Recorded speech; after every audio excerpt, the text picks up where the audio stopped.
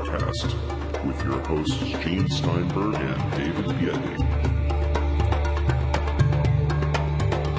This episode of the Paracast is brought to you by Audible.com, the Internet's leading provider of audiobooks with more than 60,000 downloadable titles across all types of literature, including fiction, nonfiction, and periodicals. For a free audiobook of your choice, go to audiblepodcast.com/Paracast. That's audiblepodcast.com/Paracast. And now, on with the show. Kevin D. Randle. Back in the early 50s, we didn't talk about Roswell or crash retrievals that much. But there was a book out, 1950, thereabouts, from a variety columnist, a gossip columnist, called Behind the Flying Saucers. What picture of crash retrievals in New Mexico did this paint? The problem is Scully originally published a couple of columns in Variety about crashes, I think as early as 48 or 49, and he placed them in various locations. He got hooked up with Leo DeBauer and Silas Newton, two con men, and put together the book called Behind the Flying Saucers. Now, what's interesting and nobody really talks about is the locations of the crashes in the book are significantly different than the crashes in his column.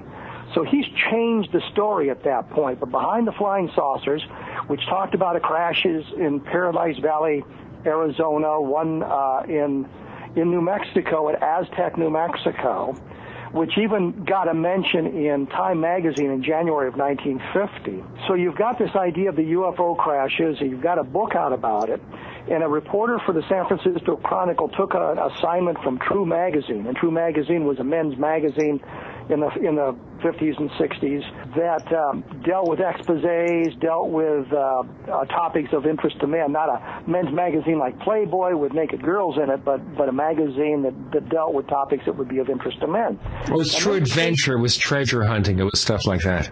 Yes, exactly, or war stories. There were three of them. There was Argosy, there was Saga, and there was True. And parenthetically, by the way, Saga had a UFO magazine that I wrote for. As did I. Okay. Probably around the same time. The 70s, and we haven't gotten there yet.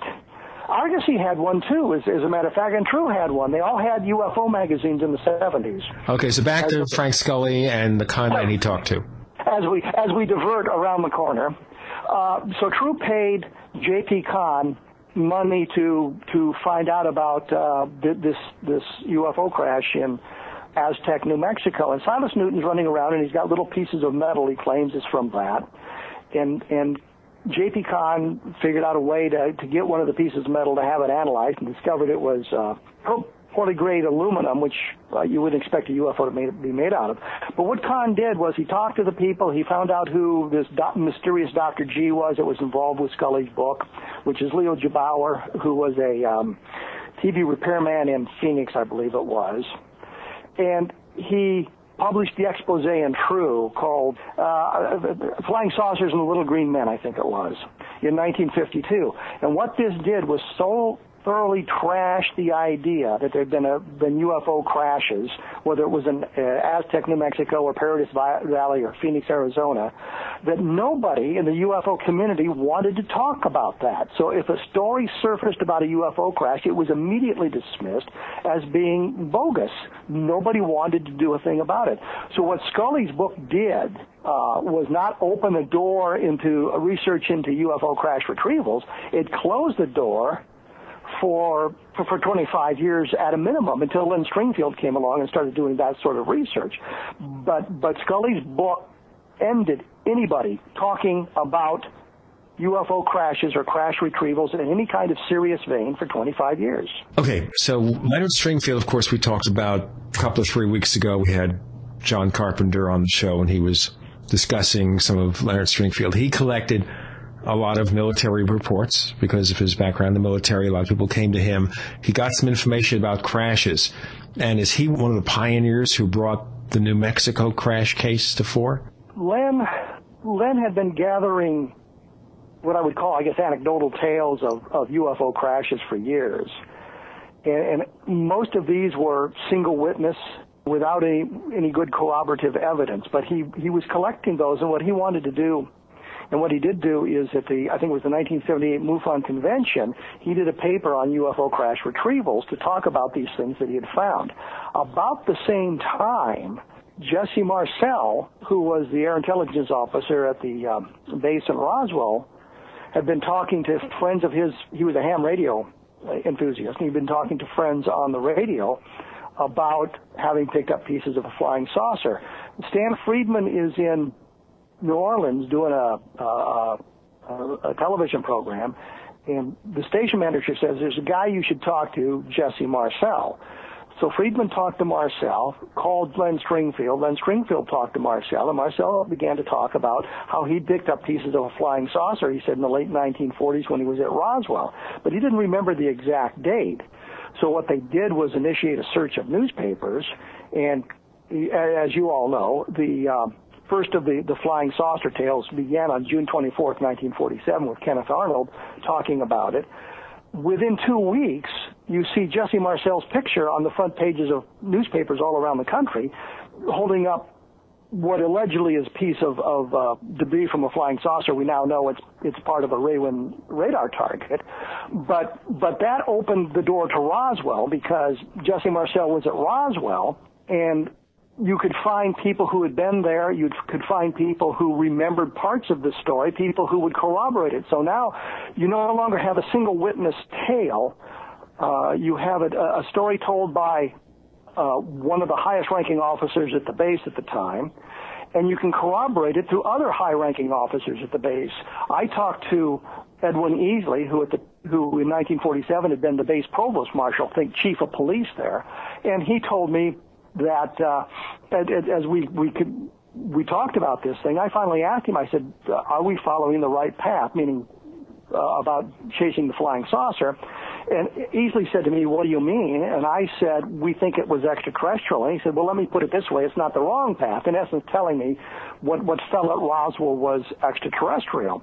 But this, I guess, serendipitous coincidence with Stringfield collecting the reports of crash retrievals and Jesse Marcel surfacing, providing the window of opportunity to learn more about crash retrievals, kind of blew this whole thing up starting around 1980. Stringfield's report came out in 78, and then Len did a series of status reports on other information he had learned about crash retrievals in subsequent years. But this kind of blew up the whole thing so that more people were talking about it, and it because of the Roswell case, it lended an air of credibility to this idea that if there are flying saucers, then there may have been crashes, and the government may have retrieved it, and we had some very good information leading us in that direction. So basically, Roswell languished all those years, partly because of the negative impact of the Frank Scully book. Suddenly, everything comes to the fore, but it's over 20 years later. In essence, yeah. When the Roswell thing happened in 47, the Air Force, actually the Army Air Forces at the time, moved very rapidly to say, well, yeah, they made a mistake. It was a weather balloon, and they show pictures of Marcel with a weather balloon. There's a picture with one of the officers at Fort Worth with the same debris in the same office at a slightly different time, taken in 47, and nobody really talked about that because this story was buried brilliantly in 1947. If you were a reporter in 1947 and you wanted to call Jesse Marcel, who lived in Roswell, New Mexico, who off base, who had a phone, you couldn't find him because he wasn't there. He was in Fort Worth. If you wanted to talk to Mac Brazel, the guy who'd found it, he lived on a ranch where there was no phone, but you couldn't find him anyway because he was being held by the military in 1947. Everything was shut down, and they gave this plausible explanation. Well, they made a mistake. It's a weather balloon, and everybody went away happy. So Roswell was gone. There were mentions of it subsequently. Frank Edwards did a book in the mid-1960s called Flying Saucer Serious Business. He mentions Roswell in the book, but he gets almost every fact wrong, other than it happened at Roswell, and the Air Force explained it as a weather balloon. So you know what? You mentioned that for a second with Frank Edwards, and now Frank Edwards, of course, was a network radio broadcaster. and he had several books on UFOs. What did he get wrong? Well, he said that they showed a picture of an officer holding a kite with a pie tin attached to it, which of course is wrong. He got other details like that wrong. But he only puts in like a paragraph or two paragraphs in his book in a chapter that talks about pieces of them, and he goes on from that because he doesn't have a lot of information about it. He just mentions the Roswell case and the fact that the government had retrieved it. But the important point to remember about Frank Edwards is he did a number of books. He had been a broadcaster for the Mutual Broadcasting Network, which at the time was the equivalent of NBC and ABC and CBS. I mean, it was a big time radio network. And he lost his job for talking about UFOs. He kept talking about flying saucers, and they told him to stop doing it, and he wouldn't do it, so he lost his job doing that. But then he did a number of books about flying saucers, including Flying Saucer Serious Business, where he mentioned this briefly. There were other mentions to the Roswell case at the time, but nobody could really get a handle on it until Marcel surfaced, and Marcel gave you the date, the exact location, put you in contact with the people in Roswell, and we discover that there was a yearbook that had been done by Walter Hott, who was the base public affairs officer in 47.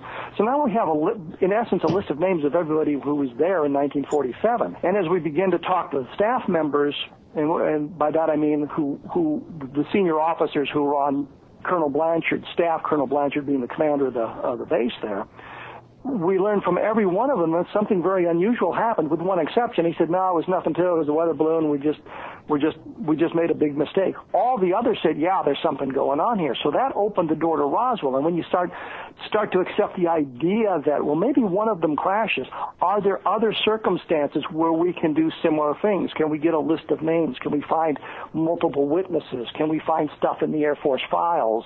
Can we corroborate some of this stuff? And it turns out there's a number of cases through the years that kind of meet that criterion. There are others in which you have a single witness telling a story, and sometimes the stories are just absolutely preposterous and you ignore them. Sometimes the stories match the Aztec, Paradise Valley, Phoenix, Arizona crash that Frank Scully talked about, where you couldn't get a handle on anything at the time to corroborate that sort of a story. So you look at all of that kind of stuff, and you find out we have this serendipitous meeting of the information in 1978, 1979, 1980, and that kind of opens the door to all these investigations into crash retrievals. So, Kevin, you're describing a situation by where Roswell presumably sets a precedent for cover-up on the part of some faction of our military, some portion of our government. What about other places in the world? Do we see similar coordinated efforts in other countries? If we look at the history, we can see similar things in Great Britain and in France back in that era. In today's world, we see Great Britain opening virtually all their files on UFOs to anybody who wants to look at them. Nick Pope, who had been in the defense ministry, and I had a chance to talk to him about this, says that virtually everything that the British government had on UFOs is now available online if you can get to the right websites and access the information.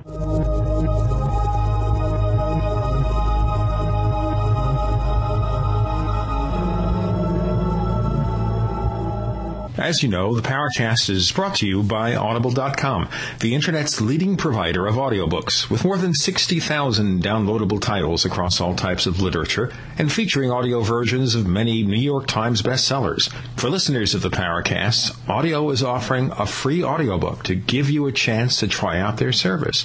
One book to consider, for example, is Above Top Secret, The Worldwide UFO Cover-Up by Timothy Good. Timothy Good, as you know, has been a guest on the Powercast. For this book or another free audiobook of your choice, go to audiblepodcast.com/Powercast. That's audiblepodcast.com/Powercast. We want to hear from you. If you have a comment or question about the Paracast, send it to news@theparacast.com. That's news@theparacast.com. And don't forget to visit our forums where you can talk to fellow listeners and Gene and David. Just go to theparacast.com and click on the forum links. That's the forum links at theparacast.com.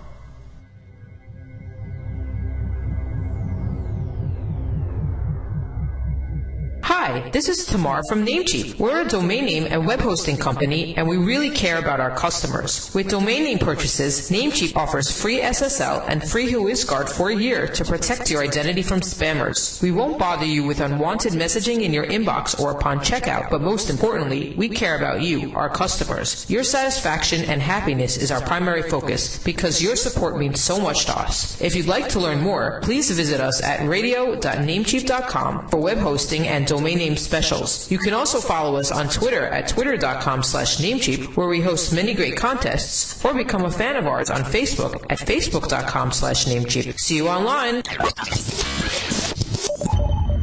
You're in the Paracast with Gene Steinberg and David Biedny. You never know what's going to happen next. We have Kevin Randle. He's author of a forthcoming book called Crash, When UFOs Fall from the Sky, a history of famous incidents, conspiracies, and cover-ups. Okay, so a lot of this information on the internet, but I guess the key question here is, what, if anything, does it appear the British government held back? At this point, the British government seems to have been very forthcoming in all their releases of UFO information, as has the French government. I think the Brazilian government has let out an awful lot of the information. So in other arenas, we see an awful lot of information forthcoming about it. With the United States government, we can take a look at things that have transpired and see that they have not been forthcoming. And the best example of this is Project Moondust. Moondust sort of took over when Project Blue Book closed. Project Blue Book was the official Air Force investigation. They closed it in 1969. So if you'd call the Air Force and say, well, I have a UFO site, and they say, well, we don't do that anymore. Call the sheriff if you feel threatened. Call NICAP, which is a civilian investigative organization, or call MUFON or somebody.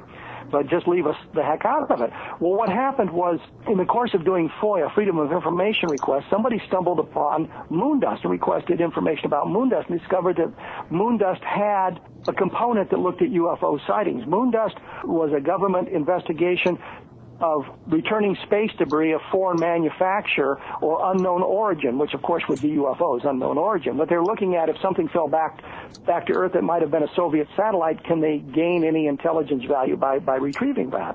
But part of Moondust's mission was also UFOs, and you can see in the Moondust documents that we've now got our hands on that was part of the mission. Well, in 1986, the name Moondust was compromised. It got out to the civilian world, and any number of filed FOIA requests getting information about Moondust. And one researcher, Robert Todd, learned that Moondust name had been changed. The project hadn't ended, but the name had been compromised, and he got a letter from someone when he filed a FOIA request saying that the new name is classified, and properly so, and you can't know it. So we know that the U.S. government has been doing UFO investigations post 1969 when they closed Blue Book. We know that the investigations are classified, and we've been able to retrieve some of the documentation to show this.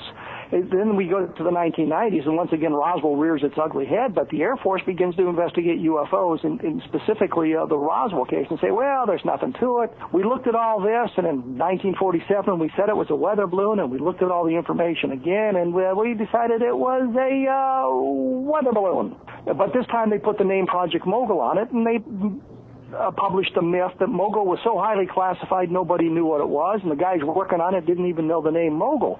But if you look in the Air Force documents, you find a diary by Albert Crary, who was the leader of Project Mogul. The balloon launches in New Mexico, and he uses the name Mogul in his diary. So clearly he knew the name, so the name wasn't classified.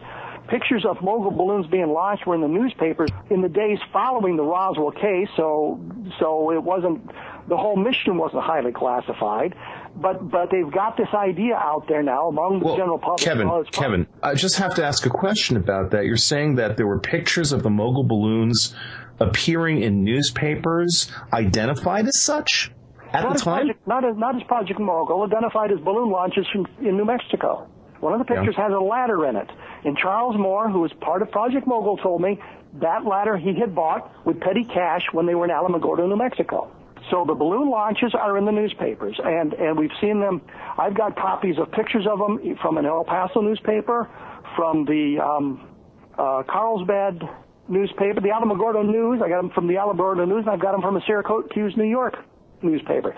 So the pictures were released. What the Air Force was doing, or the Army Air Forces at the time was doing, was setting up the alibi. Mogul wasn't that important, but they've convinced people this was a highly classified project. Nobody knew what was going on. They were using specialized balloons, which they weren't. They were weather balloons, so anybody would have recognized them. They were attaching radar targets to them, which anybody would recognize that had any experience with this sort of thing. And the big difference was, instead of one balloon and one radar target, it was a series of balloons and a series of radar targets, as if that's going to fool anybody. But yes, the pictures were in the newspapers. They were identified as balloon launches from Alamogordo, New Mexico, where Mogul was being launched at the time. The only thing they didn't do in the newspapers was call it Project Mogul, but Dr. Crary diary identifies Mogul as what they're doing. And at one point in late 1946, before they go to New Mexico, he writes down, the Mogul equipment has arrived. So it's not this big secret project like everybody would like you to believe. It was something that was not highly classified. They were down there launching balloons, for God's sake. They were required by the CAA, the forerunner of the FAA, to publish notices to airmen, a NOTAM, saying they would be launching these big array balloons because this array could pose a hazard to aerial navigation. So the launches were announced through a public arena. The guys at Mogul had gone over to Roswell to ask for the help of the officers at Roswell because they wanted help tracking their balloons, and the guys at Roswell blew them off, a bunch of college boys with their stupid experiments. We got important military stuff to do. So it's not the big secret that the government would like us to believe today as an explanation for Roswell. Well, we had to cover it up. It was Project Mogul. It was this highly classified project. Well, no, it wasn't. Okay, so that was their excuse about hiding this. But now when we look at Roswell, though, in 2010, is this the end of the investigation pretty much now? We are running out of places to go. The witnesses are dying because this was 1947, so we're talking a long time ago, and they would have been military personnel for the most part, so they would be in their 80s. The local ranchers would have, similar circumstance. They're now in their 80s, some of them in their 90s. Loretta Proctor is like 700 years old at this point. She was a neighbor of Mac Brazel and saw some of the debris that Brazel brought to her to look at. So we're running out of witnesses. We're running out of places to go. What we have to do now is search the government files, government archives, and search for something that relates to the Roswell case. Some things have been found. Brad Sparks found a FBI telex from 1947 talking about the balloon explanation, but it also says telephonic conversations with the people that has not borne out the balloon explanation. So we're finding some documentation that relates to it from official sources, but that's where we have to look now, and we have to expand our search into that. I spent years trying to follow the paper trail when the Air Force decided to reinvestigate in the mid-1990s, and it just ran full course. We know that the Secretary of the Air Force was involved. She involved a number of people. I tried to get copies of the minutes, any records, any reports, any orders that had been given. I was told to go to the government printing office, like they're going to have these files that I want, because the government printing office had, of course, printed the Air Force report. But pro forma, I went to them. I said, we don't have those records. We just printed the document. You might try here. You might try there. Eventually got to the National Archives. They said, we don't have it. Try the Air Force Archives at Maxwell Air Force Base. So I tried Maxwell Air Force Base. They wrote back and said, no, we don't have it. We sent it to the National Archives. And I wrote back to the National Archives and said, you guys got it according to Maxwell Air Force Base. And the archives said, oh, yeah, we do. We'll get back to you on that. And what they had was not responsive to my request. It was nothing that I really wanted. But it just shows, in 3 or 4 years, it took me to follow all those places. We eventually got nowhere. So there is a repository somewhere with these documents. There are notes somewhere. that we could find that would give us a better clue. We've relied on the witness testimony, and it's taken us as far as we can at this point. We're now talking to people, what we would call secondhand witnesses. In other words, their fathers, their brothers, their husbands were involved in some fashion, and they've told the story to the family. But at that point, we run into the problem of interpretation and what exactly was said and what sort of contamination has gone on since the big boom in Roswell information in the 1990s. So we've run the course, I think, pretty much at that point, and we now have to look for the documentation to back up what we believe to be the truth. Well, there's another big issue, too, which, of course, is the alleged wreckage. So if we've got a crashed flying saucer, we've obviously recovered this wreckage, that would have to be in a laboratory somewhere still. It's not being kept in Warehouse 13. So wouldn't that imply an active level of research? Does anybody else besides me get the reference to Warehouse 13? Well, Warehouse 13 is on the Sci-Fi Channel. It's where Sci-Fi Channel program, yes. Yeah, it's a Sci-Fi Channel program about a place somewhere in the Midwest, in a secret place where they store incredible, advanced, crazy artifacts found around the world. And then they go out and if something's leaked into it or something shows up, they go out and try to get it back before the world learns about it. The key is, of course, did they just stuff this stuff away, or is there an active research? I mean, it could be like Independence Day, where, of course, for years and years you had scientists secreted away as depicted in that science fiction disaster movie, and they were busy trying to tear apart this alien spacecraft. Is that what they might be doing? Well, I want to preface by saying my favorite line in any movie is in Independence Day, which is that glass bulletproof? But what I believe would happen, of course you pick the stuff up. You realize at the very moment you find it that here is a technology that is far superior to anything that we possess. If we can decode it, we suddenly take a huge step forward in front of our competitors in the world. At the time, it would have been the Soviets. We can learn an awful lot from that stuff if we can figure it out. I'm not sure that we have been able to figure it out, but the research would continue. And every time our technology takes a step forward, we apply that technology to what was recovered at Roswell to see if we can figure it out. But it would be akin of taking a DVD player, a portable DVD player, back to medieval England and showing it to Merlin the magician. You've got a nice silvery disc, and if you know the secrets, you can get pictures and sound of it. But you've got to understand an awful lot of our science to be able to duplicate that, and he would not have been able to do so. And so I believe that the Roswell craft is that sort of a technological leap, that there are things about it we don't understand. But the answer to the question is yes. It's being looked at, they're studying it, they're trying to figure things out about it. But I think it's a technology that is so far beyond us that we have yet to figure that out. I mean, even if you went back to 47 and you scattered some CDs around the desert, well, to the mind of 1947, a CD would look like a silver coaster. You don't realize that there's pictures and sound or images or whatever on that thing that if you know how to access it, you can get that information out of it.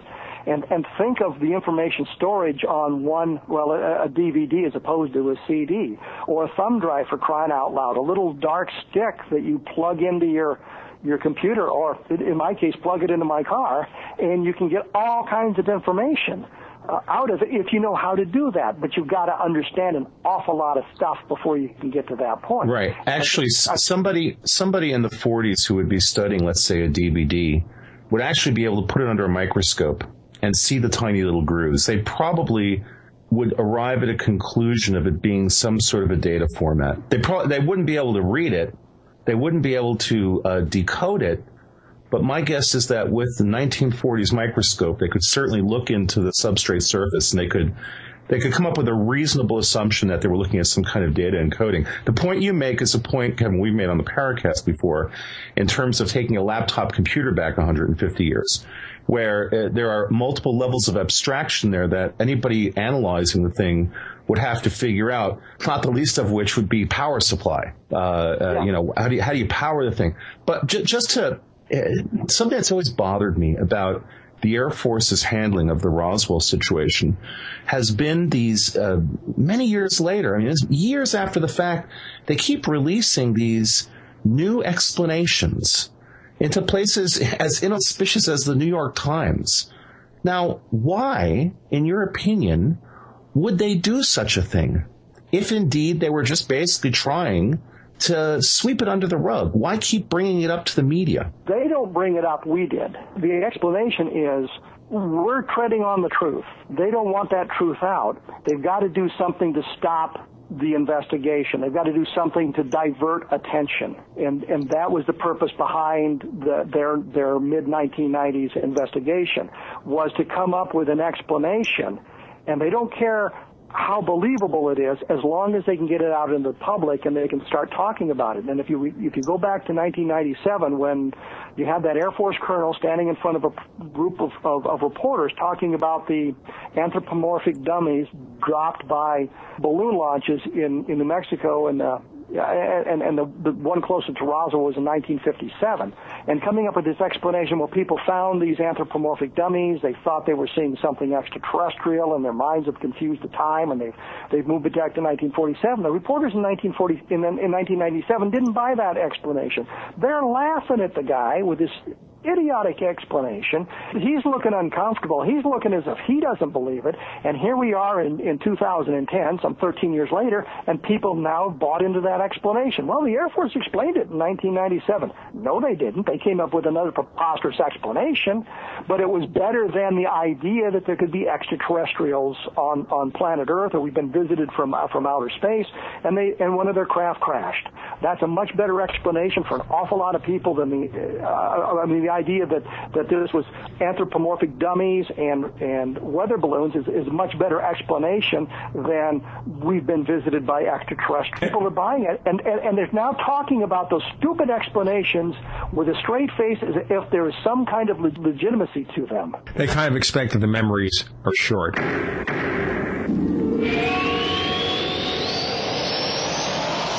Picture this. You're on the phone with a client or colleague trying to explain something visual. A PowerPoint, a keynote presentation, a website.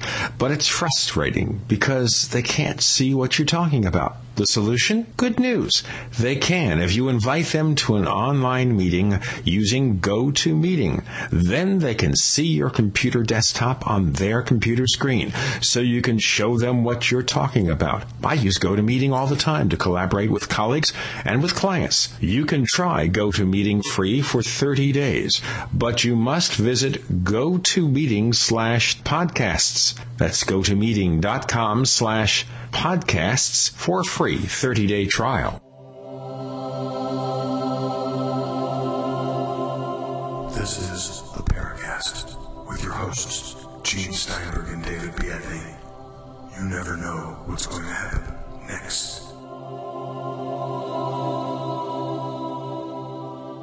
We have Kevin Randle. He's author of a forthcoming book called Crash: When UFOs Fall from the Sky, a history of famous incidents, conspiracies, and cover-ups. Now, returning back to 1947 and 1950 and thereabouts, and the original Frank Scully book talking about UFO crash in Paradise Valley, Arizona, and I'm about 10 minutes from there, by the way, so maybe I should go do some investigation, and in Aztec, New Mexico. Any truth to any of this? No, not at all. There's never been a shred of evidence to suggest anything in those places. I've been to Aztec, New Mexico. I think I've driven by Paradise Valley, Arizona, on my way to Mesa so I could go look for the Lost Dutchman, but that's a whole other argument. If you go back to the 1970s, 1980s, and you talk to people in Aztec, they say, no, it never happened. There's nothing there. It was a mistake. We don't know what you're talking about. In today's world, they've seen the success of Roswell, and now they have a very successful UFO symposium in their little town as well, bringing lots of people and lots of tourist dollars, and so now a lot of people buy into the Aztec crash, but there's not a shred of evidence. And some of the witnesses who have been cited in various books as having been there and talked about the UFO crash, when you find those witnesses, they're saying, no, I never said anything like that. I don't know what you're talking about. But the Aztec crash has been around since the 1950s, and I know there was a big flap in the mid-1970s when a guy named Robert Spencer Carr had come out and said, well, I've talked to a number of witnesses, and they said that the Aztec UFO crash is true. Mike McClellan did a story for Official UFO, which was a magazine in the mid-1970s, called The UFO Crash at Aztecs is a Hoax, and explained all of this stuff. And others have done the same thing. There was a book in the 1980s called The UFO Crash at Aztec, where they explore all of this again. But the witnesses cited in the book, when you talk to them independently, do not seem to corroborate what was said in the book. So there's some trouble with all of that sort of thing going on. But I have found nothing to suggest that Aztec is legitimate.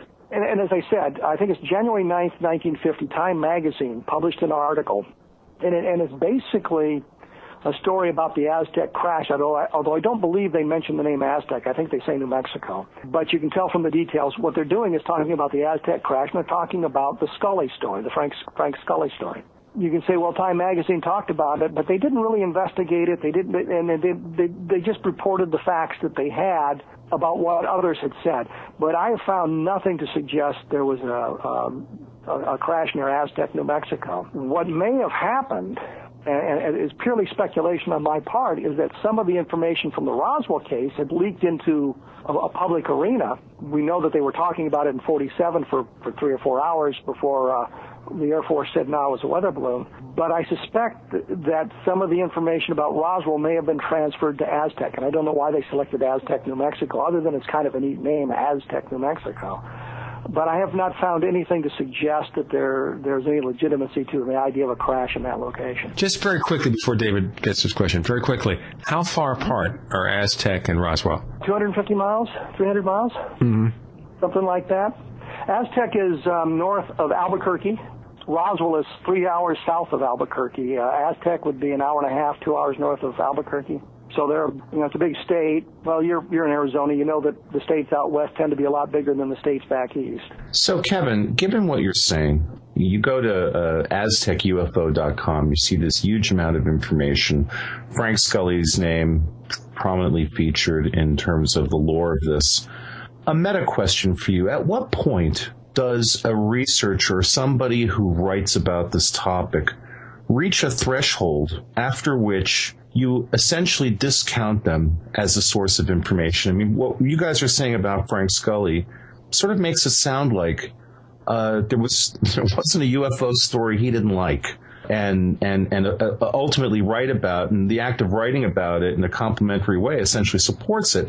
Why are we still talking about this guy if apparently he was involved with a whole lot of stuff that didn't happen? It's kind of an ignorant question. I'm just wondering. We have to sort of insulate Frank Scully here. Okay. I think Frank Scully was fooled. He talked to Silas Newton. He talked to Leo G. Brower. They were feeding him the information. He believed what they were telling him. Who was feeding them information? What, was it a situation where these two guys were being instructed to lead Scully down a bad path? No. I think these guys were eventually convicted of fraud in the state of Colorado for claiming to have rediscovered the Rangeley oil fields, and they had come up with some electronic gizmos to help find oil. And according to some of the information, is they had come up with this flying saucer connection to lend credibility to this electronic stuff that they had. You know, it's some kind of advanced technology that we got from this flying saucer crash. So it seems to be that they were attempting to use the flying saucers and this notion of a flying saucer crash as a way of adding credibility to the electronic gear they claim could locate oil underneath the surface.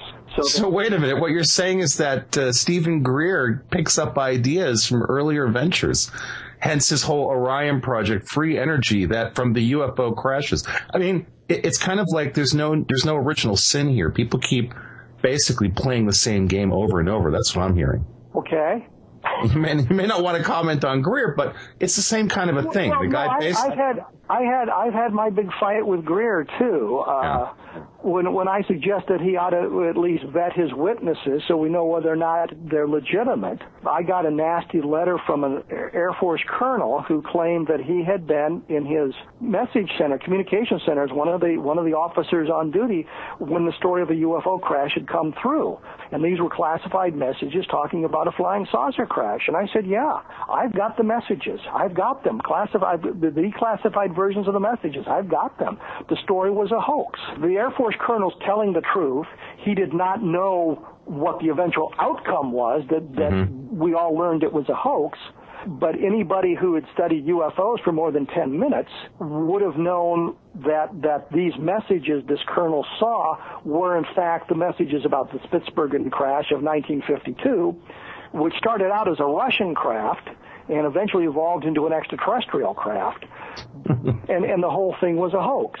The newspapers quoted in a number of the articles don't exist. And here we go to Frank Edwards again, who claimed that he'd talked to somebody in the Norwegian Defense Ministry, Spitsbergen Island belonging to Norway, and saying that they had investigated and it was all true, but the guy that Edwards supposedly talked to never existed. So we've got all of that sort of thing. So Greer gloms onto this Air Force colonel who's saying, yes, I saw this message, and the Air Force colonel's telling the absolute truth because the messages did go through the message center. They were originally classified, but we now know the outcome. And anybody who studied UFOs knows that outcome. So I've had my fights with Stephen Greer, and he can really organize people and just inundate you with email. Yes, we don't want to get into that.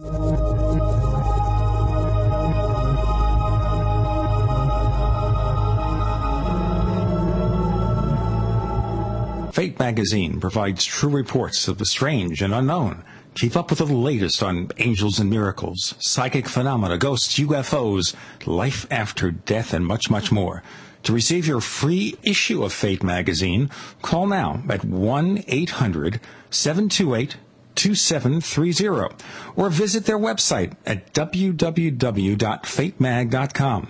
That's 1-800-728-2730 or www.fatemag.com. What are you waiting for?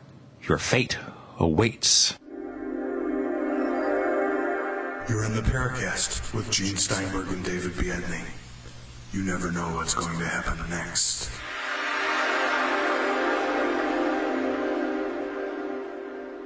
We have Kevin Randle, and we're exploring crash retrievals, and we've talked about Roswell, which may be genuine, Aztec, which appears to be fake. Let's look beyond that, other cases that you've covered. Anything out there that is comparable to Roswell in terms of its importance? The idea that UFOs crash is kind of a hard one to bend your brain around. But if you think back to your first computers and how crummy they were and how prone to failure they were, and we're now in 2010 and they're much better, and they don't fail nearly as often, and the problems that you encounter are often easily remedied. And you look at that in terms of space travel, that getting from wherever they come from to Earth is a very complex challenge. You would expect their technology to be of sufficient superiority that it wouldn't fail too often. Of course, in the world of the humans, even though the equipment is working very, very well, there's always a human who wants to make it work a little bit better and causes the failure.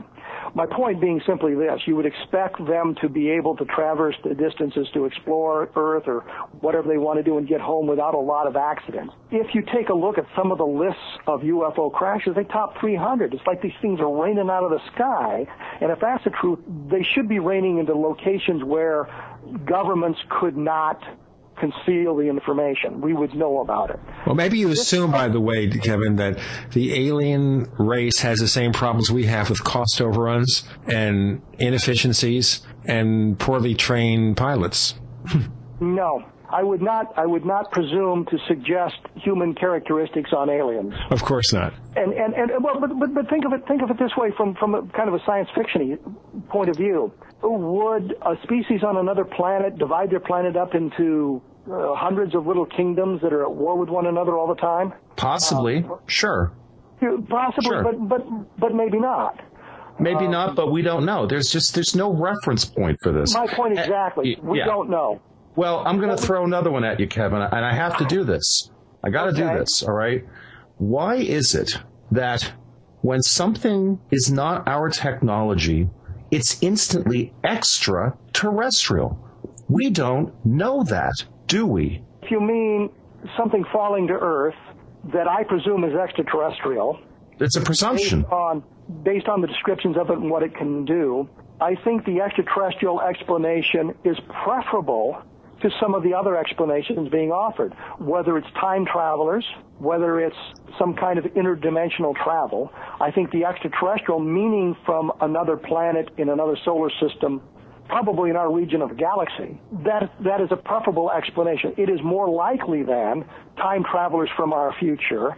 It is more likely than some kind of interdimensional beings coming into our perceived reality. Why? When you say that, you say it's more preferable. And I'm just again throw this out to you. From my understanding, but let me just make a point, please. My understanding of physics, okay? If you have figured out a way to reasonably move between star systems, you have to be bending space-time to do this.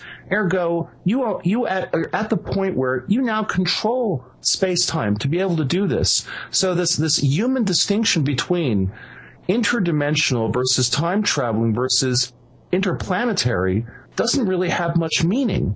Because if you can move between star systems and have it not take tens of thousands of years, I think by definition, you're a time traveler and you're an interdimensional traveler. It's how you basically do this. And at that point, the problem is that our understanding of our physical reality is simply the model's not great enough to incorporate this. Just isn't. I mean, this is where we're in unknown territory. I would say to you, then I would ask you this question. Mm-hmm. If I grant your premise, are you saying that the beings visiting us originated on another planet? It's a possibility, but we don't know at this point. Like you said, you presume, and I'm agreeing with you. It's a presumption. We don't know. Yes. But here's the thing. I'm saying, in my perception of the reality, to me, the most logical explanation is extraterrestrial, meaning a civilization, you might say, like Earth, where we've now figured out how to travel these interstellar distances, as opposed to a group of beings who originated in an alternate universe, who have figured out a way of traveling into our perceived reality, or time travelers from Earth's future, meaning humans from the future coming back to us. To me, the idea that they come from another star system it seems to be the preferable explanation, which does not rule out the explanations that you offer. I just say, to my way of thinking, and it's my way of thinking, that's a preferable explanation than time travelers from our future, meaning humans from our future coming back to, for whatever reason, to study what's going on and inadvertently leaving debris behind. And I've done science fiction stories that kind of incorporate those sorts of ideas into the story, that they're time travelers, they're interdimensional beings. But to me, the idea that the aliens are from another planet coming to visit her, it seems to me a much preferable explanation. All right, granted, your theory is good as mine, but let's look at the efficacy of the report. So we're not having UFOs raining from the skies, crashing all over the place. But there are some crashes. So what are the ones that seem to have some credibility? I knew we were going to get there, finally. I will start with Shag Harbor in 1968. Which doesn't mean it's any better than some of the others, but it's more interesting for this reason. In 1967, the Air Force paid the University of Colorado $500,000 to study flying saucers. Presumably, they were going to look at the evidence and see if there was a reason to continue their investigation. So while they're having their investigation into flying saucers, something falls into the water near Shag Harbor. You would think that an investigation to study UFOs would want to know as much about the Shag Harbor crash as they possibly could. What fell into the water? Especially when you've got a lot of witnesses involved in this. You've got members of the American military involved. You've got members of the Canadian military involved. You'd want to study this case. The Condon Committee, the University of Colorado study, made a phone call up to the Shag Harbor area, talked to a constable in the Royal Canadian Mounted Police headquarters there. He said, yes, we've got a report from from teenagers who saw that, and the condom case says, well, we don't care anymore, and that was the end of their investigation. You'd think they'd have spent some of that $500,000 to get a little bit additional information, because had they done so, they would have learned that the witnesses were not limited to teenagers, but a number of the police constables saw the thing in the sky. There was actually a photograph of the thing in the sky. There was residue left on the surface of the ocean where it plunged into the water. And the Soviets may have been involved trying to find the thing as well. So you got a lot of stuff going on, and all of this. Don Ledger and Chris Stiles, who live up in the area, have been researching for 10 or 15 years, and they've got documentation to support it. So there's a very good case. Now, was it a flying saucer from another planet? I don't know, but something very mysterious fell into the water off Shag Harbor. There was a response by various military entities, and there's documentation to follow up on it. That's a very good case. Shall I go on? No, looking at this one here, wouldn't we expect then that if this happened that they would have dragged something out of that area if crashed or tried to? Some kind of dredging operation? And the documentation reveals that. There were ships in the area for 6 days around that area. Military ships, civilian craft, possibly even a Russian submarine in the area, trying to learn what happened. Very good documentation on this whole thing. And Chris Stiles and Don Ledger have done an awful lot of work in documenting all of that. What they have been able to document, the documents they've been able to get, are much superior to the documents we can get from Roswell. So that's a very good case. Now, was it a craft from another planet? Don't know, but that's one of the very, very real possibilities of it. So we've got the Shag Harbor case. There was a case that's in the Project Blue Book files from 1962, where something was seen to explode in the sky from Las Vegas, Nevada, President Obama's very favorite place, apparently. There was a newspaper headline that says, "Brilliant red explosion in Las Vegas sky," and it talks about this thing seen off northeast of Las Vegas near Mesquite on the Utah-Nevada border. The thing was tracked on radar. The thing was seen in Utah, possibly landed near a place called Eureka, Utah, took off, heading toward the west, made a big looping turn around Reno, Nevada, and then headed south toward Las Vegas, where it was seen to explode. Very good case, radar a track of it, multiple witnesses in multiple locations, aircraft crew members saw it. There's a long report in the Blue Book file from an Air Force pilot that saw it in Utah. There were commercial pilots near Reno who saw the thing. So we've got an awful lot of good information. And in one of my very favorite stories, so I'm in Las Vegas checking this thing out, and the newspaper, the Las Vegas Sun, brilliant red explosion flares in Las Vegas sky. I call the newspaper. I get a hold of a reporter, and I told her what I'm doing. And she said, yeah, there's nothing to that UFO stuff. And I said, well, the report was in your newspaper. And she says, well, you can't believe everything you read in the newspaper. And I'm thinking, well, that's a hell of an attitude for a reporter to have. I can't believe what I read in your newspaper. So I asked her about this guy who apparently was a photographer for the newspaper. And she says, I don't know him. He doesn't work here anymore. A guy named Frank Maggio. So I look in the Las Vegas phone book. It says Maggio Photo Labs. And I'm thinking, gotta be the same guy. Photographer for the newspaper, now he owns a photo studio. Gotta be the same guy. Called him up, yeah, it was. Talked to him for a minute. He didn't really remember much about it. He just saw the thing in the sky. Talked to a member of the sheriff's department named Walter Butt, who talked how they had been scramble's not really the right word, alerted to go out in search of a possible plane crash out toward the Mesquite area. And George Knapp in Las Vegas there says that he has a long interview with Walter Butt, and he for the last year he's been going to send me the transcript of the interview, but he hasn't done it. But I talked to Walter Butt, talked to a lot of these people, talked to the people in the Eureka, Nephi area of Utah about what they had seen on the same day. The Air Force has split this case into two files. What they've done is The Utah end of it is done on local time, and the Las Vegas end of it is done on Zulu time. So what that does is make it look like it's two separate events on two separate days.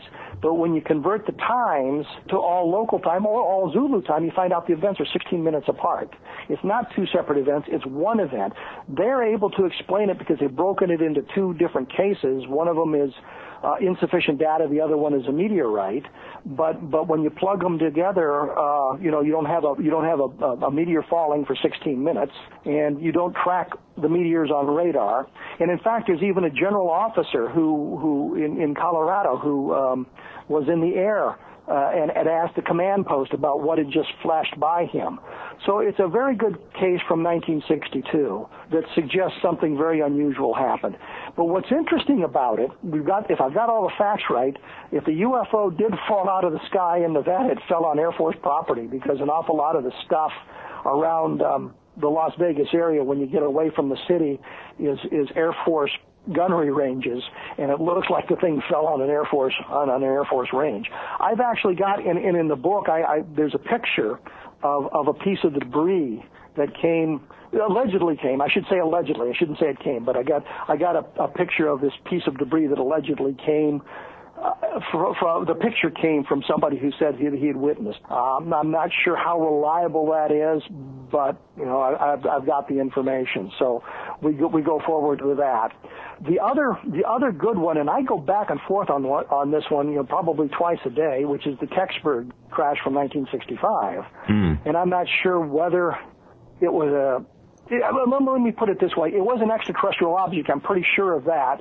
I just don't know whether it was a manufactured object, because there's some very good information that suggests it might have been a bolide that fell. But there's also some very interesting information in the response by the military and a response by the state police and things going on near Kecksburg at that time frame that are very interesting and things. So part of me says, well, it's probably a meteor, and it was overreaction to it, and the other part says, well, I'm not really sure given some of the eyewitness descriptions that we have, and these are descriptions that came out not 10, 15, 20 years later, but came out, like 10, 20, 30 hours later from people being interviewed by the newspapers and their stories being told in the newspapers.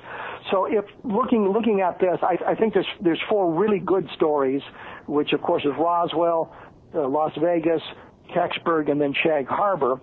And I would throw into the mix Ubatuba, which is near Brazil, where the thing was seen to explode in the sky. Bits of the debris rained down, and some of the debris actually made it into researchers' hands in the United States. But there's a break in the chain of evidence that bothers me immensely. Peter Sturrock from out in California has done some good analysis of that. That may fit into that as well, because we've got some very interesting information about the magnesium that was picked up out of Ubatuba. So I'd look at those as a really top-notch case. Now, getting back to the last case regarding the magnesium, one of the arguments made at the time, this came from Coral Lorenzen of APRO, one of the pioneer UFO organizations, was that the purity of the magnesium was higher than our science was capable of in any reasonable or possible fashion at the time. Is that a real factor or what? It turns out that there's a refining method that Dow Chemical was using in 1957, because they were trying to see how pure they could get magnesium, and so it was a very costly process, very time-consuming process that was able them to produce a magnesium that was almost 100% pure, minor impurities in it.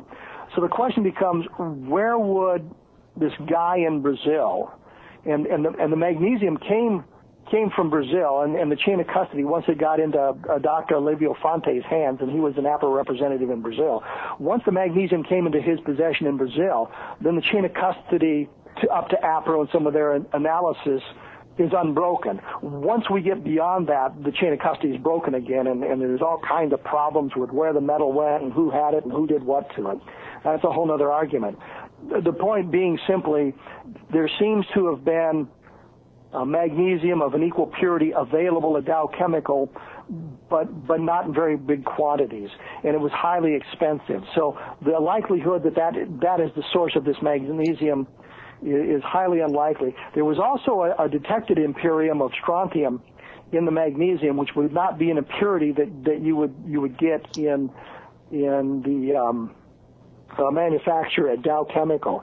So that would suggest that it was something else. Do we know something about why Dow Chemical would be making this material? What was this material used for? This pure magnesium. Dow Chemical was just trying to refine the refining process. Okay. And so it was an experiment to see how pure they could make it, and they did it with other things. I'll tell you what, we'll explore this in more detail on the other side of the Paracast. We have Kevin Randle, author of a forthcoming book, Crash, When UFOs Fall from the Sky, a history of famous incidents, conspiracies, and cover-ups. And as you see, we're going way, way beyond Roswell. More on the other side of the Paracast. To automatically assume that everything is the work of an extraterrestrial intelligence, I think, would be a mistake. To automatically assume that things that you can't understand are supernatural occurrences, I think that's a mistake. I think that because physics as a science is so imperfect, that we may discover eventually that some of the more baffling things that we experience as phenomenon will later be described in very precise terms, using tools which we don't have now, which will be developed later to give more rational explanations for stuff that is too scary. Welcome back to the Paracast with Gene Steinberg and David Biedny. We return with Kevin D. Randle. We're talking about UFOs, crash retrievals, not just about Roswell. Now, loosely speaking, when it comes to objects supposedly leaving metallic fragments around, we go back to a case that also raises the eternal can of worms in 1947, Maury Island. What do you have to say about that one? And I look at it in depth in the book because it's a fascinating story. I don't believe there's any extraterrestrial material involved in this thing, but it's a fascinating story, and it's kind of a very sad story because 2 Air Force officers were killed investigating the case in an aircraft accident as they were flying back. It had nothing to do with the case itself. It was just tragic circumstances that the airplane crashed as they were returning to their base after their investigation. But one of the guys involved in this, I guess the problem is it's very, very complex. Ray Palmer was a magazine publisher in the 1940s and did a lot of science fiction, and he had a story in one of the science fiction magazines which was called The Shaver Mystery, which is about all these robots or the civilization inhabiting the inner earth, and sometimes the bad things that happen to us on the surface were engineered by these people living in these underground caves, this Shaver Mystery. And people were wondering whether this was a science fiction story or was it true. And Palmer's kind of suggesting it's true. And once the flying saucers came out, and Kenneth Arnold saw the first flying saucer in 1947, Palmer says, "This is the proof I've needed that Shaver Mystery is real. Flying saucers from the inner earth." And one of the letters he had gotten is from a guy talking about how he had been in the Burma-India theater during World War II, and he had crashed his airplane, and he had stumbled into this cave and run into these robot entities, and was successfully escaped from them. But he said that he had been involved with this air reconnaissance squadron, which I don't think many people know about. I stumbled across it because it is all serendipitous. I had requested some information about the 518th Bomb Group, the microfilm with their unit histories on it, and I got the unit history of this first Air Commando Squadron, which was in the China-India-Burma theater during World War II. And so I knew something about this, and I was surprised that this guy in 1947 would be talking about this in this letter to Palmer. So Palmer, of course, got in touch with Kenneth Arnold to talk to him about his sighting, and then he got a letter talking about this stuff at Maury Island. But it turns out the guy who was involved in that was the guy that sent him the letter. I think it was Chrisman who sent him the letter. Oh, the infamous Fred Lee Chrisman. Yes, who was also probably involved in the Kennedy assassination and all kinds of stuff. But so when he gets the letter about this debris they supposedly found from a flying saucer that was in trouble, Palmer gets a hold of Arnold and asks him to investigate. So Arnold goes to talk to these guys, and he's not real impressed with their story. And he asks another pilot, is that Captain Smith? Captain Smith, and I was trying to think, his name is the same as the captain of the Titanic, but E.J. Smith. And that was the captain of the Titanic, too, by the way. So he gets his friend Captain E.J. Smith. And what is stunning Arnold is there's this mysterious caller who's telling him everything that's going on in the hotel room. And so Smith and Arnold spend like hours pulling the motel room apart to look for hidden microphones, and they can't find anything. And, of course, the leak is Chrisman giving it to everybody else. But Arnold doesn't know what to do, and he had been interviewed by Lieutenant Brown from Muroc Air Force Base, or Muroc Army Airfield in California. So Arnold calls him. Brown and Davidson, a captain, go up there to talk to it. They're unimpressed with the story. They look at the debris and they say there's nothing to this. And they're going to go back and their airplane crashes. So that adds additional mystery to it and suggests something really sinister going on, that the airplane was shot out of the sky, which, of course, is not true. Two of the people on the airplane actually bailed out safely, so there were people on board the aircraft could tell them what happened. So it's a very complicated, convoluted story. The upshot of it is Palmer is kind of organizing this thing. Chrisman, who is not the world's most credible source, is feeding information into this, making all kinds of claims that are never borne out. Chrisman's association with the 1st or 2nd Air Commando doesn't seem to hold water, even though in his obituary he said he'd received a Distinguished Service Cross for his service with them in war, but I can find no record that he ever got the Distinguished Service Cross from the various sources. So it's a convoluted story. The upshot is it's probably a hoax. And it was a hoax that I think Ray Palmer probably knew was a hoax, but he didn't care because it was helping promoting his idea of flying saucers and the Shaver mystery. Kenneth Arnold was trying to do the best he could. He was out of his depth. The Air Force guys, or the Army Air Force guys who looked into it, realized it was a hoax right away and washed their hands of it as quickly as they could. The fact the airplane crash is a tragic coincidence. And that's where we go with Maury Island. One more case. What else? What looks credible? Another one bites the dust. But here's the sad thing. Let me just go back to it. Sure. Here's the sad thing, and it's the same with Aztec. This thing, you cannot drive a stake through the heart of it. No matter how much information you have to prove it's a hoax, there's always somebody out there willing to believe it and figure it's a government cover-up. That's what makes discussing this stuff so difficult, right? Because basically, bad cases don't die. They just wait for the next generation of people interested to arrive, not do their homework, and be enthralled by the same junk that was discredited 10, 20, 30 years ago. And it's not even a different generation. It's all we got to do is wait 5 or 6 years, and you get new people interested in the topic. Right. And then we're right where you say. They don't do their homework. They find some initial information, and they're excited. Say, oh boy, Maury Island. Look, the Air Force investigated, and it's a really good case, and it's not. It's crap. It's very frustrating. Now, one of the subtitles of your book is Cover-Ups, the other is Conspiracies, and I guess Cover-Ups implies a conspiracy to cover something up. But can we take that further in terms of conspiracies? Was it the fear to admit anything, or possibly with Roswell, a conspiracy to hide information that they had recovered one of these things? By definition, if you've got two people acting in consort to a specific goal, you've got a conspiracy.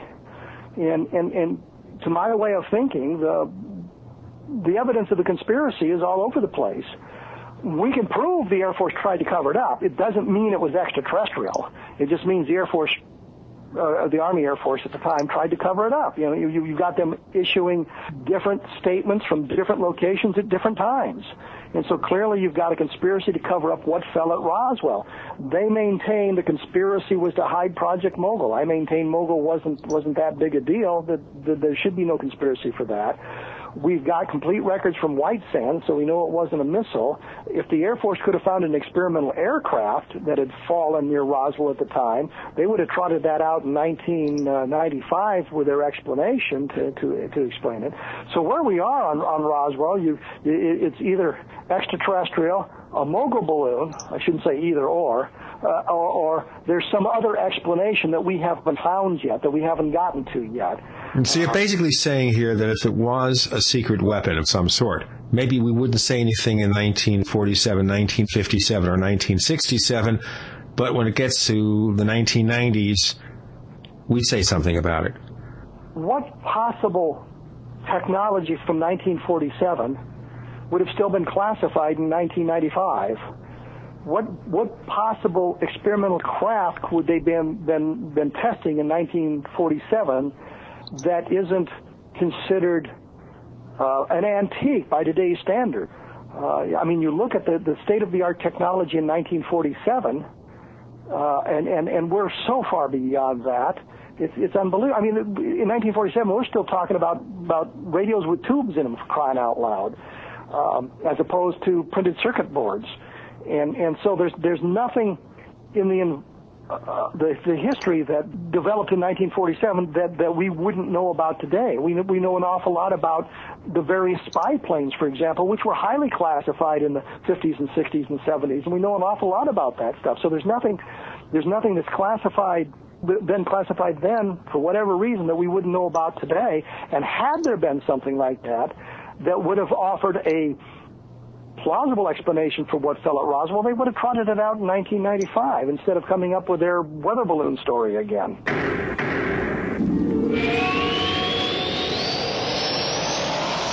Hi, this is Tamar from Namecheap. We're a domain name and web hosting company, and we really care about our customers. With domain name purchases, Namecheap offers free SSL and free WhoisGuard for a year to protect your identity from spammers. We won't bother you with unwanted messaging in your inbox or upon checkout, but most importantly, we care about you, our customers. Your satisfaction and happiness is our primary focus because your support means so much to us. If you'd like to learn more, please visit us at radio.namecheap.com for web hosting and domain name specials. You can also follow us on Twitter at twitter.com/Namecheap, where we host many great contests, or become a fan of ours on Facebook at facebook.com/Namecheap. See you online.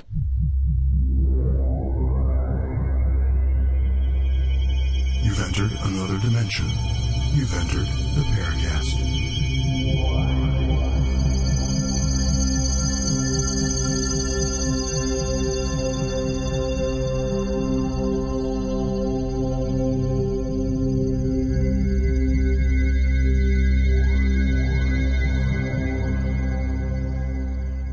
We have Kevin D. Randle, author of a forthcoming book called Crash, When UFOs Fall from the Sky, a history of famous incidents, conspiracies, and cover-ups. David, you are champing at the bit. I sense it. All right. So what do you think, Kevin, about this idea that we have a bunch of crashes that happen early on? And there's some interesting cases that we haven't talked about, like the Varginha case in Brazil. But I don't really see that as a crash. Okay. What do you see it as? More of a close encounter of the third kind, but not a crash. And in fact, I don't look at it in the book. I know there are people who are very excited about that case. I just have not been that excited about it, and that's my opinion. I mean, it's just where I am. It doesn't mean it's not a good case. Doesn't mean it's a bad case. It just means I haven't been excited about it. So what's the most recent? I guess what I'm trying to underscore here is this idea that it appears, and correct me if I'm wrong, that the crashes have this period where they seem to be happening and then they sort of stop. Is it presumably because they figured out what's making the things crash and have fixed it? It's an ignorant question. I'm just wondering. Carl Flock and I actually discussed this looking at the UFO field as a whole. Mm-hmm. That it seemed that we had lots of really interesting cases in the 40s, 50s, and 60s, even into the 1970s with the occupant wave of 1973. Had a lot of really interesting cases. And as we move beyond that, the cases aren't as detailed, aren't as exciting, aren't as interesting. And Carl and I talked about that, and the conclusion we drew was, or one of the conclusions, was that they're not visiting that much anymore. They came, they conducted their research, they gathered their samples, they went home to analyze it. They haven't come back yet. Well, now wait a minute. So what you're leaving out there, of course, is the extensively documented UFO flap in Mexico City during the 90s. You've got the Rendlesham case in 1980. You've got what appears to be for the last year and a half some sort of a flap going on in Argentina. I mean, I understand what you're saying. At the same time, it appears that the number of UFO sightings hasn't decreased significantly. We see, like anything else where you're plotting data, statistical data, we see ups and downs, but perhaps what we see is things changing. I mean, for example, the abduction scenario, which doesn't really surface in a major way until the 70s. And then all of a sudden, it seems like there's a huge wave of it. I mean, you forgot cattle mutilations too. If you really want to throw all the stuff in there, don't forget cattle mutilations and crop circles. Well, I'm a little more ambivalent about certainly the crop circle situation and issue, but I'm just thinking about UFO sightings, just UFO sightings. Clearly there's a huge amount of ongoing activity. I mean, it doesn't look like whatever is looking at us has ceased. Again, I mean, I'm just the Mexico City wave of the 90s is fascinating. And also the fact that Mexico City, one of the most polluted places on the planet, if you were studying human civilization and culture, certainly that would be an interesting place to look at because of the incredible density of population and the pollution situation. I mean, if you're a cultural anthropologist, that's going to be of a huge amount of interest. Well, you forgot Teotihuacan, which is about 90 miles north of Mexico City, which I would find much more interesting, but that's just me. Please, elaborate. Well, Chris Lukowski did a linear study of UFO sightings that he presented at the MUFON conference in Denver this last year. Mm-hmm. And what he saw was a decrease in the sightings overall. Doesn't mean they're all gone, just is a decrease. And what Carl and I were talking about was a really interesting stuff where they're on the ground, where you're seeing them up close. You're getting some very, very interesting cases. So it looked to us like there was one of the ways to explain this decline was that they had gone home, which is not to say that we're dealing with a single civilization or a single group of civilizations. It may be that somebody else has now discovered us as well. We have an awful lot of data. We have an awful lot of bad data. Because of the noise, the signal ratio is very, very large. We've got an awful lot of noise out there, and we've got to try to get through the noise. I mean, there's an awful lot of people who still report Venus as a flying saucer. Sure. And you would think, in fact, and this is really kind of funny, because I was watching the news not that long ago, and they were talked about how you'd see these two lights go across the sky. It was the space station and the shuttle or something following it. Mm-hmm. And if you went out at between here, I think it was like 8:10 and 8:15, you could see the thing fly over. So I went out and stood on my front porch and watched it fly over. It wasn't 20 minutes. I get a phone call from somebody who says, I was just out of my driveway and I saw these two strange lights going across the sky, and it was just incredible, and they were moving so fast. And I said, yeah, it was the space shuttle and the space station. Didn't you know that? I went out and looked at them specifically, but had I not known that, I might have been fooled by the case and the guy telling me he's seen these two lights go over the sky. I mean, a very good sighting from one point of view, but one that has a legitimate explanation. Mm-hmm. So. And Carl and I were just speculating about why we don't have the number of really interesting sightings that we used to have.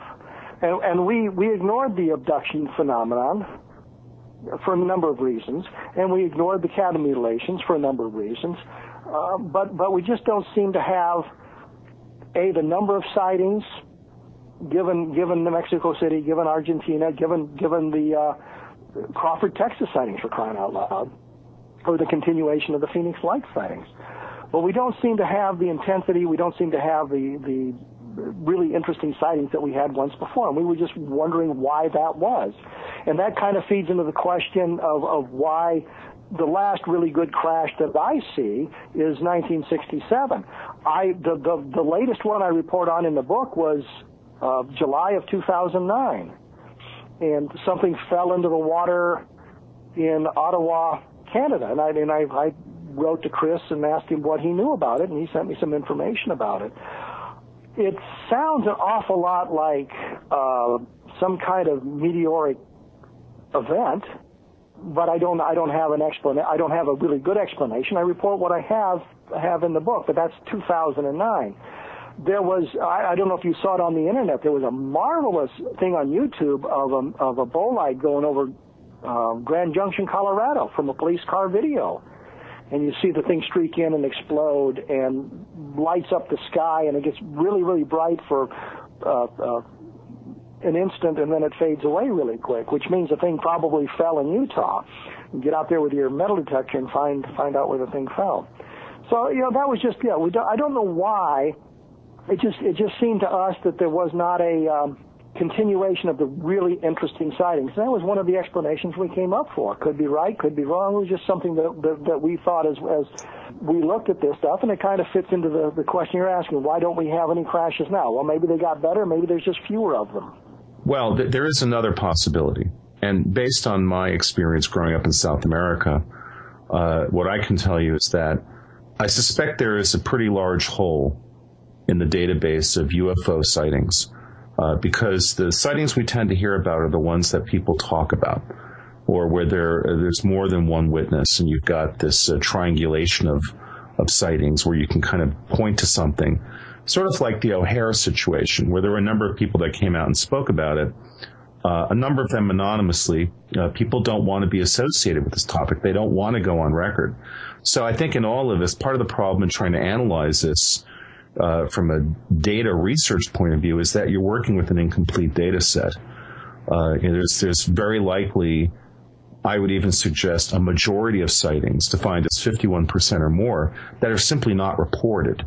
And the reason I know that is because I was part of one of those, a mass sighting of a cigar-shaped craft emitting discs that surrounded it, and then the whole thing disappeared.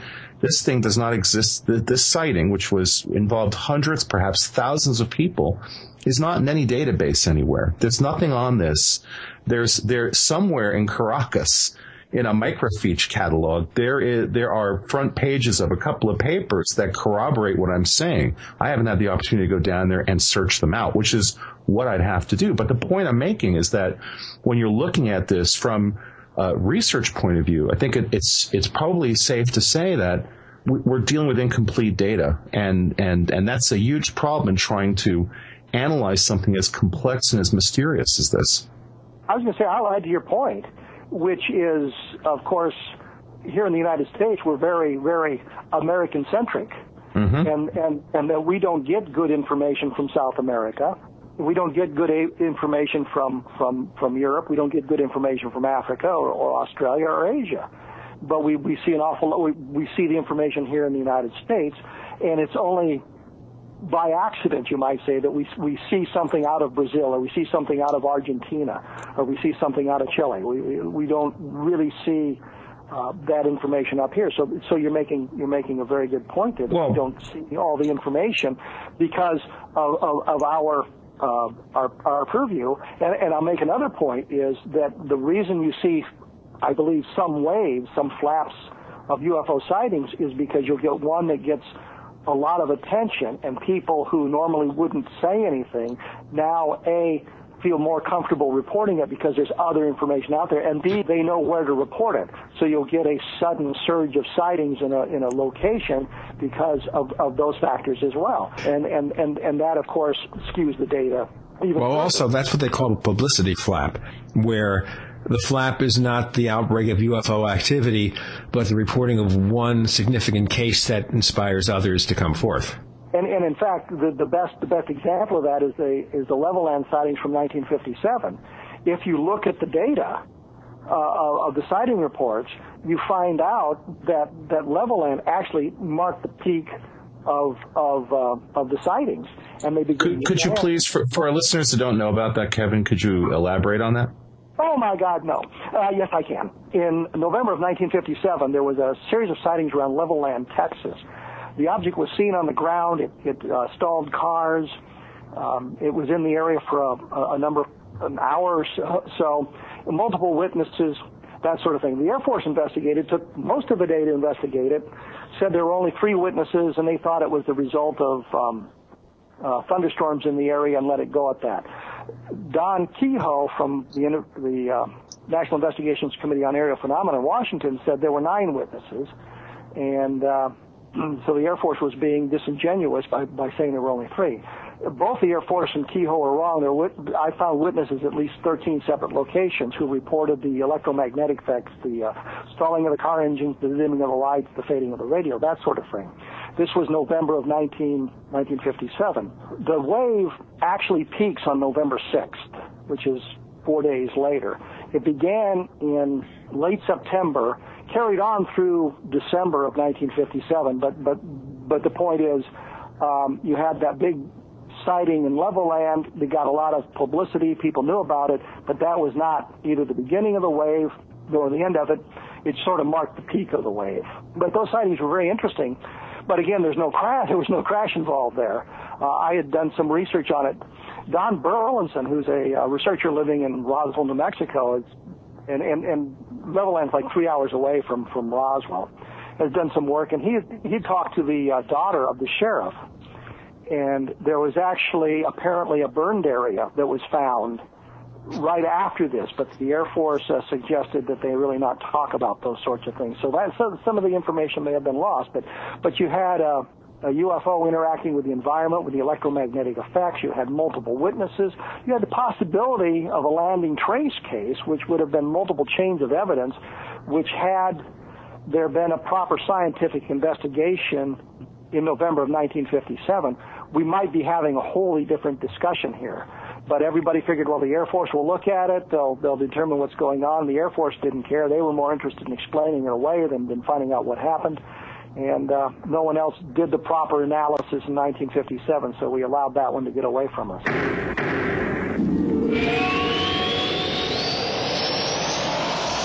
For 58 years, Fate has provided true reports of the strange and unknown. Fate brings you the latest in all aspects of the paranormal, like angels and miracles, psychic phenomena, ghosts, UFOs, and much, much more. To receive your complimentary Fate magazine, call now at 1-800-728-2730 or visit their website at www.fatemag.com. That's 1-800-728-2730 or www.fatemag.com. What are you waiting for? Your fate awaits.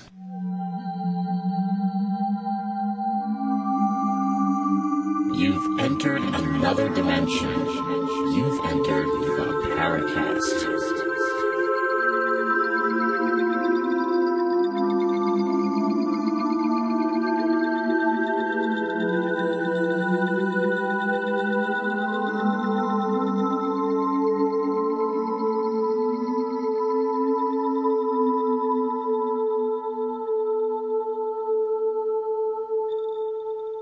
We have Kevin Randle. He's author of a forthcoming book called Crash, When UFOs Fall from the Sky, a history of famous incidents, conspiracies, and cover-ups.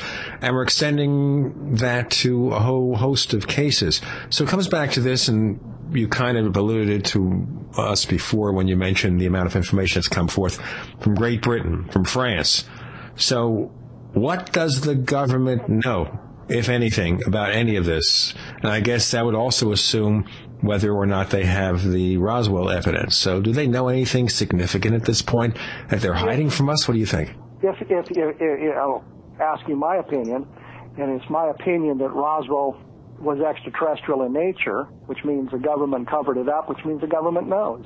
Government had the answer to the flying saucer mystery within 2 weeks of the Arnold sighting in June of 1947. I believe in 1947 they thought, given the nature of military and governmental thinking in 1947, given the fact we'd just come out of World War II, that they needed to discover what had fallen there, get some answers before they released the information into the public arena. Well, best case scenario, they could bury it, have an opportunity to exploit, back engineer the material that they recovered, and take a great leap ahead of our competitors in the world at the time. So it made sense in 1947 for them to not come out with any explanation. So my answer to you is, yeah, I believe the government knows exactly what happened and has some answers that they have felt compelled to keep suppressed. If you ask me why in 2010 they would feel the necessity to keep this information suppressed, I couldn't answer that question, because it seems to me, you look at the mindset of people in 1947, you look at the world environment in 1947, you look at the sophistication of people in 1947, and you compare it to 2010, you've got, in essence, a wholly different civilization. So I don't know why you would continue to suppress this information. It's not going to create any kind of panic. It's not going to cause a worldwide economic fiasco. It's not going to destroy worldwide religion. It's not going to destroy the oil industry. It's not going to create free energy for everybody. Why not? If they have this advanced propulsion system and we get any clue at all as to what it's all about, that would certainly have implications. Yes, it certainly would. But what I'm saying is, it wouldn't destroy these things. And so I don't understand the motivation for keeping it suppressed. Well, I don't understand that. All I can tell you is, based on what I know and what I've seen, the documents I've seen, the research that I've conducted, they have a much better explanation, and it's a layered explanation. I think the guy that went to Levelland, who was an NCO, a sergeant, and I don't know how senior NCO he was, his mission was not really to investigate the case. His mission was to find an explanation that would be suitable to his bosses and go home. He was not interested in finding it. In the Air Force purview, if the witness was not interviewed by an Air Force investigator, the witness didn't exist. And so they could say with all candor, well, there was only 3 witnesses. Well, that's all they talked to. Therefore, there were only 3 witnesses. I don't know what precipitated this idea of perpetuating the cover-up. I can just tell you that it's there, and we can point to documentation that proves there's a cover-up. You can say, well, it doesn't prove it's extraterrestrial, and I'll agree with you wholeheartedly. But there is a cover-up there. There's a cover-up of something, and I don't know why it continues today, why it persists today. Well, so along those lines, Kevin, and I don't want to seem argumentative with you, because I think we're all looking for the same thing. We're looking for answers. I think part of the problem with human beings is that we get caught in certain modalities of thought. I'm certainly guilty of that all the time. And, humans tend to filter out what they don't want to hear. They look for confirmation of their core beliefs. We don't want to deal with things that fly in the face of what our beliefs are, whatever those beliefs might be. The whole idea of, and this brings us, of course, to this ugly topic of disclosure, where there is this sense you have certain people that believe that they know the nature of what the secret is, and they just want that secret released. But just for argument's sake, I mean, if you've got a situation where, and I'm not saying this is the case, I'm just throwing this out because you look at a situation and you try to basically formulate an idea of what's going on based on what the evidence is, based on what you see, not just tangible evidence, but things like behavior. So you've got this military or some faction within the military of ours that basically is making believe that this is all just nonsense to the public. Meanwhile, it appears that behind closed doors, they take this very seriously. So with that understanding, that if we can agree upon that reality, I mean, maybe the nature of what has been discovered is such that perhaps, just perhaps, they found something out that would suggest to them that if they release that information, if indeed they know something significant that maybe doesn't fall into the categories that we'd like to think ahead of time that information would fall into, that indeed there might be some serious global repercussions. I'll just give you one example. And again, not saying, okay, we know that abductions are real or anything, but there certainly seems to be an undercurrent of interest in human beings and our genetics. That seems to be a fairly consistent thing that we see in all of the abduction reports. And I'm just even discounting the ones that are silly, because we've had on this show people who say they're abductees and their stories are highly compelling. their behavioral responses to certain questions would indicate that there's real trauma there. So what happens if the government comes out and says, all right, here's the deal. We know that these things have been genetically manipulating us. In fact, it appears that they created us. Well, now, if they say that, you better believe there's going to be a huge backlash from the religious communities of this earth, which are in the majority. I mean, I don't need to tell anybody who lives in the United States the power of the religious right. It's significant. So, I mean, if you came out with a piece of information like that, I mean, man, go to South America where the Catholic Church is powerful in a way that it hasn't been powerful in the States in many years. You go down there, tell people, oh, you know what? Human beings, looks like we're a genetic experiment. We're not children of God. This is going to create a serious situation. And I think that when we talk about the idea that we're acclimated to these ideas, the problem is we're acclimated to a certain set of ideas. If disclosure were to reveal information that doesn't fit within those categories, those preconceived, predigested categories, there's no way to tell how people would react. And in fact, there's a lot of reason to believe that there would be a problem. And I think that the government at that point says, what benefit is there for us to reveal what we know? And apparently, they've come to the conclusion that there is no benefit. Hence, the reason that they've acknowledged nothing, they've admitted to nothing, and there doesn't seem to be any change in that policy. End of lecture. And a fine lecture it was, too. Well, yes, as a matter of fact, he's going to charge $100,000. He wants to get the same amount of money for his lecture as Sarah Palin collects. Yeah, let's not go there.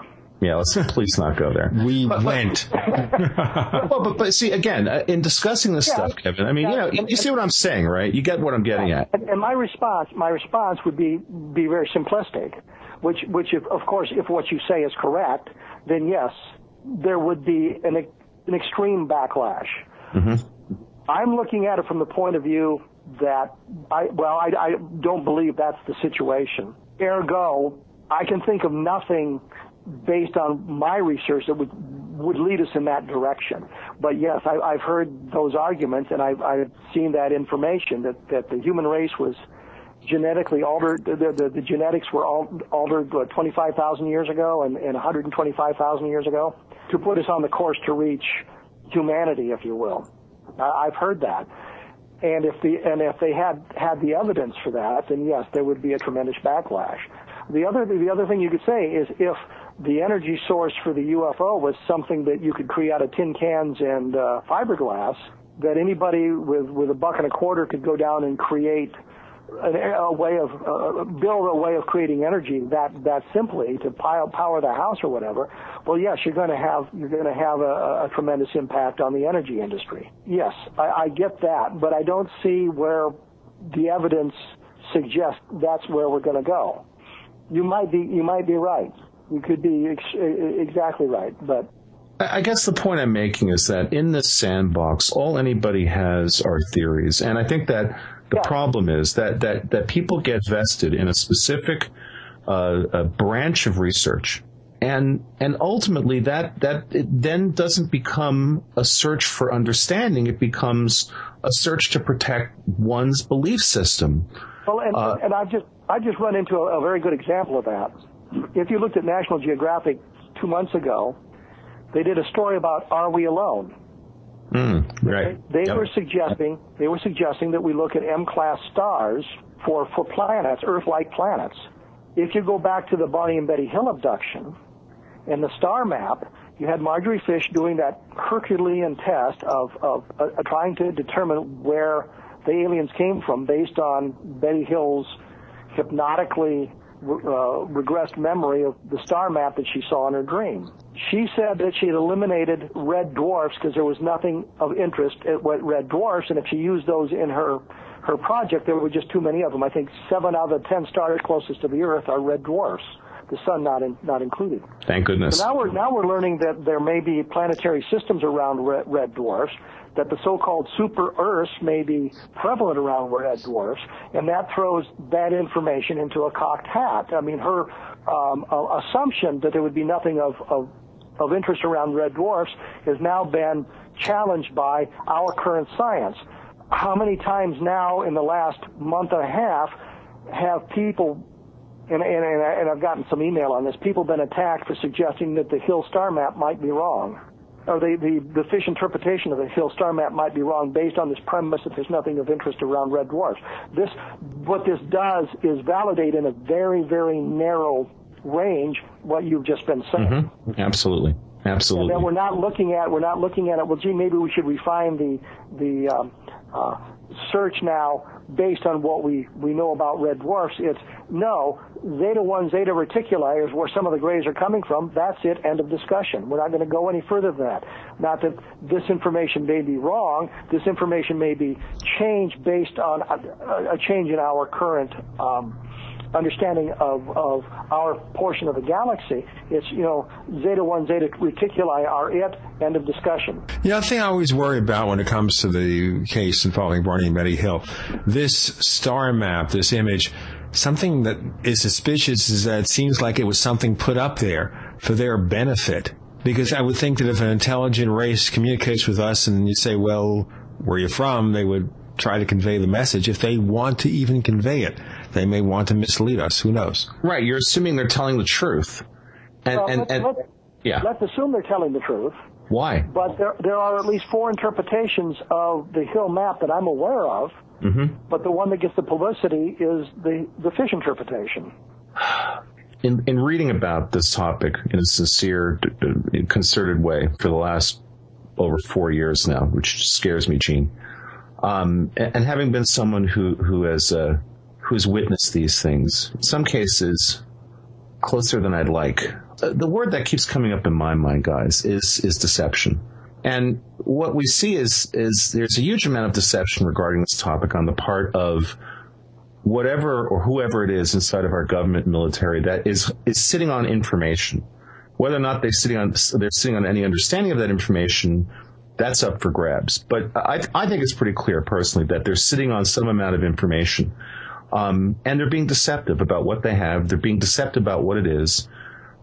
If we can be deceptive like that, then, and I'm not trying to assign human motivations to non-human entities, but certainly any being that was dealing with us that could look into our minds, and what does seem pretty clear is that, and again, even if you discount the vast majority of reports along these lines, there definitely seems to be some reality that whatever these beings are, wherever they're from, it would appear that they can exert a certain amount of psychic control over humans when they want to.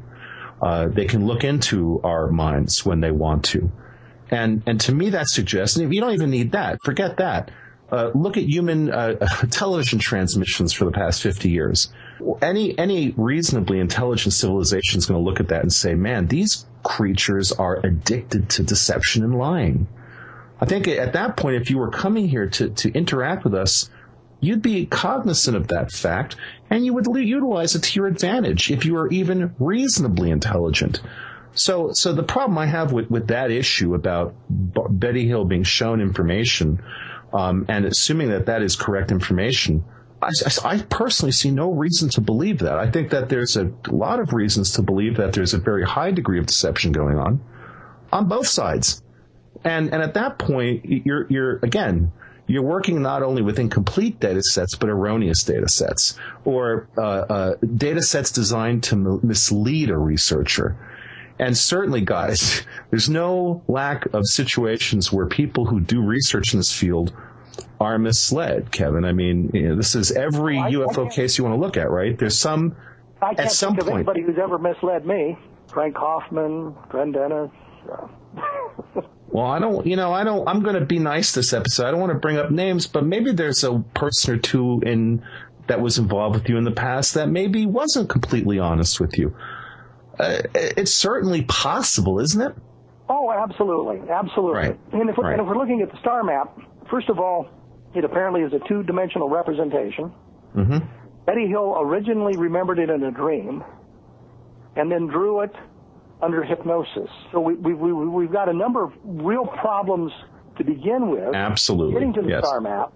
Right. Then we have Marjorie Fish making an assumption, which at the time seemed to be a logical assumption, which was to eliminate the red dwarfs, the M-class stars, because of their numbers, especially around our section of the galaxy, which we now scientifically realize may have been an invalid assumption, which negates, to some extent, that one interpretation of the Hill map. Betty Hill had a different interpretation.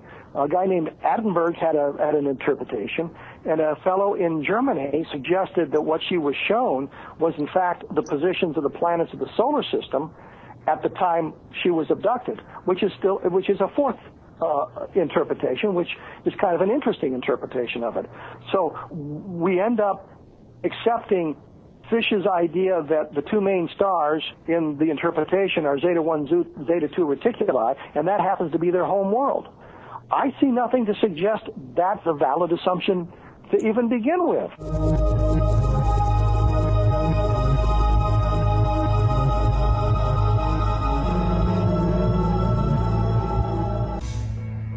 Is there a secret UFO agenda? Do strange creatures from the darkest corners of the mind roam the Earth? Is there evidence for mind control, time travel, or devious government conspiracies? Find out the inside scoop on the latest conspiracies, paranormal activity, and Fortean phenomena when you subscribe to Tim Beckley's Conspiracy Journal. It's jam-packed with stories, special book and DVD promotions, and the best news, it's absolutely free, sent right to your mailbox. Plus, a bonus free email newsletter sent out every Friday. Simply send an email with your name and address to MrUFO@webtv.net. That's MrUFO@webtv.net. Find out what they don't want you to know.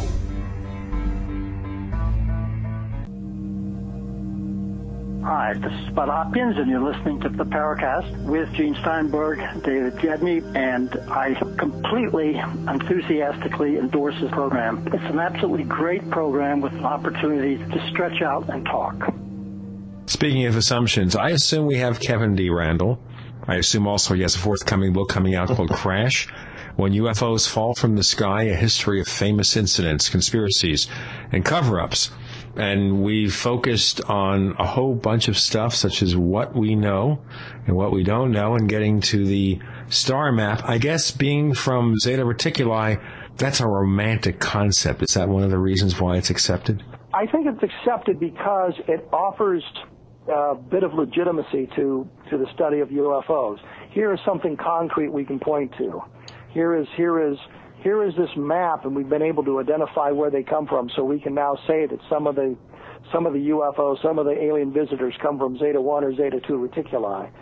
And I think it's a search for a legitimacy that we don't have, because we can't point to, well, here's an alien body, here's a piece of debris that actually comes from a flying saucer. And the one thing that's always frightened me is we get an actual, real live piece of a flying saucer and we have it analyzed, and they say, yeah, it's aluminum.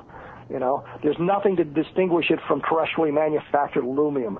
It's real. It's a real piece of a flying saucer, but there's nothing to prove that it came from an extraterrestrial source.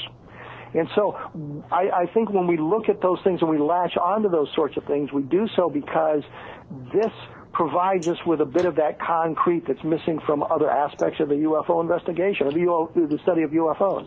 You know, I also have another problem with the Barney and Betty Hill incident, which I've said several times.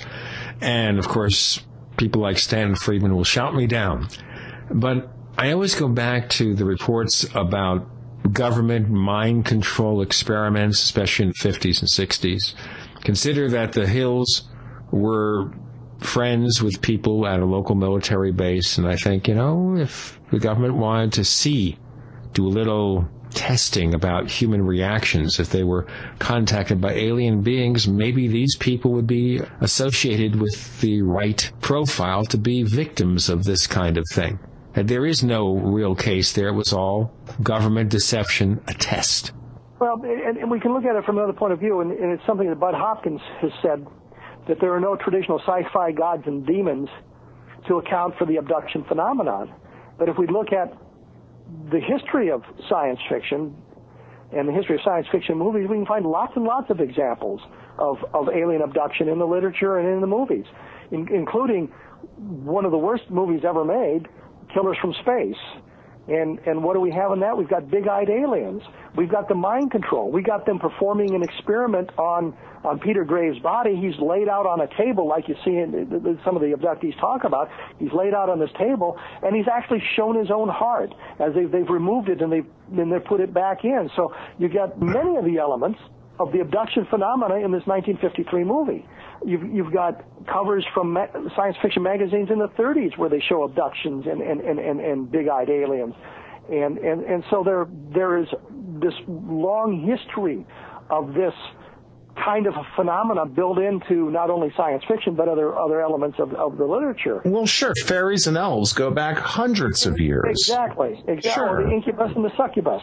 And you talk about all of those sorts of things. You can talk about the genetic, or the collecting of genetic material by the incubus and the succubus going back into the annals of the Catholic Church, for crying out loud. Mm-hmm. Absolutely. And so you've got all of that sort of stuff going on with the UFO phenomenon. So we're kind of casting around for explanations, but we don't want to look at Russ Estes, Bill Cohn, and I did a book called The Abduction Enigma in 1997, and we were vilified for the book, and people misunderstood the mission of the book. It was to say, basically, you've done case studies of abductees for 20 years.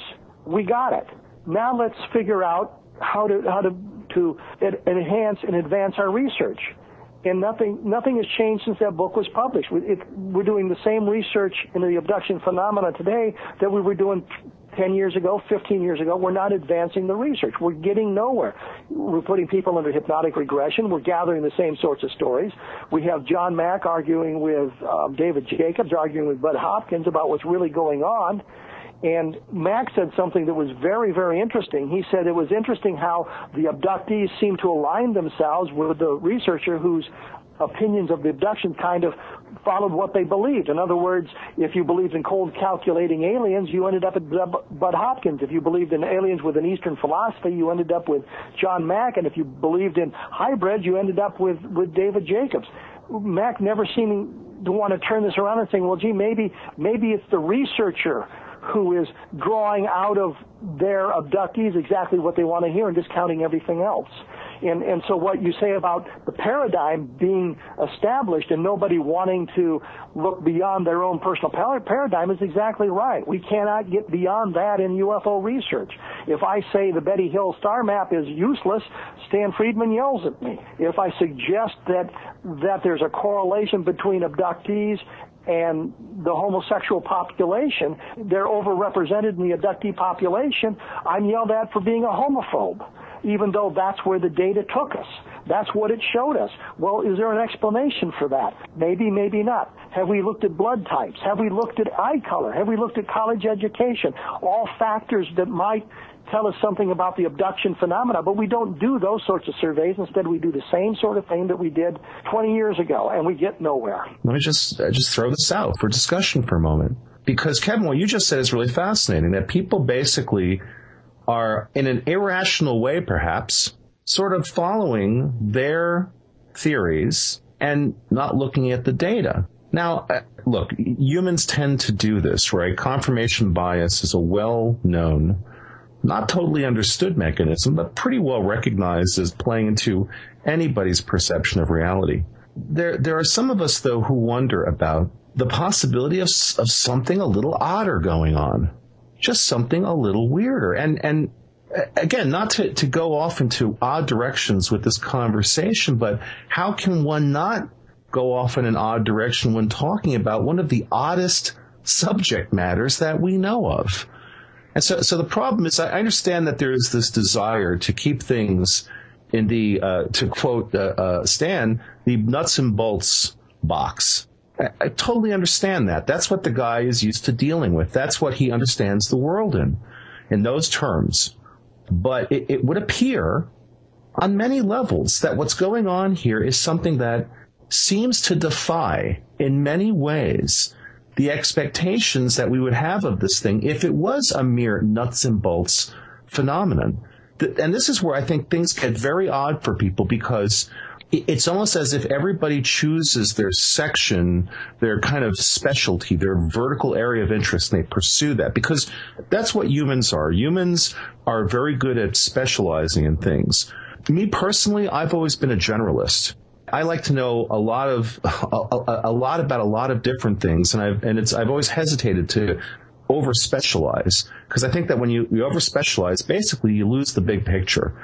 And in many ways, I think that's what's happened to this field. I think that there's been enough time that people have been able to spend enough time on this where they do get very deeply vested in an area of research. I mean, Stan Friedman is the perfect example of this. And I'm not trying to take away the man's credibility in any way. He's an extremely knowledgeable, extremely intelligent, very well-spoken person who puts forward very compelling arguments. At the same time, Stan will, with the wave of a hand, discount an entire chunk of information. And the same way that you're kind of saying that the abduction researchers tend to sort of be involved with the people who would corroborate what they think is going on. Though I have to tell you, in my dealings with Bud Hopkins, I've seen a lot of evidence that would suggest that that's not the case at all. I've had personal dealings with him, and that doesn't seem to be the way he works.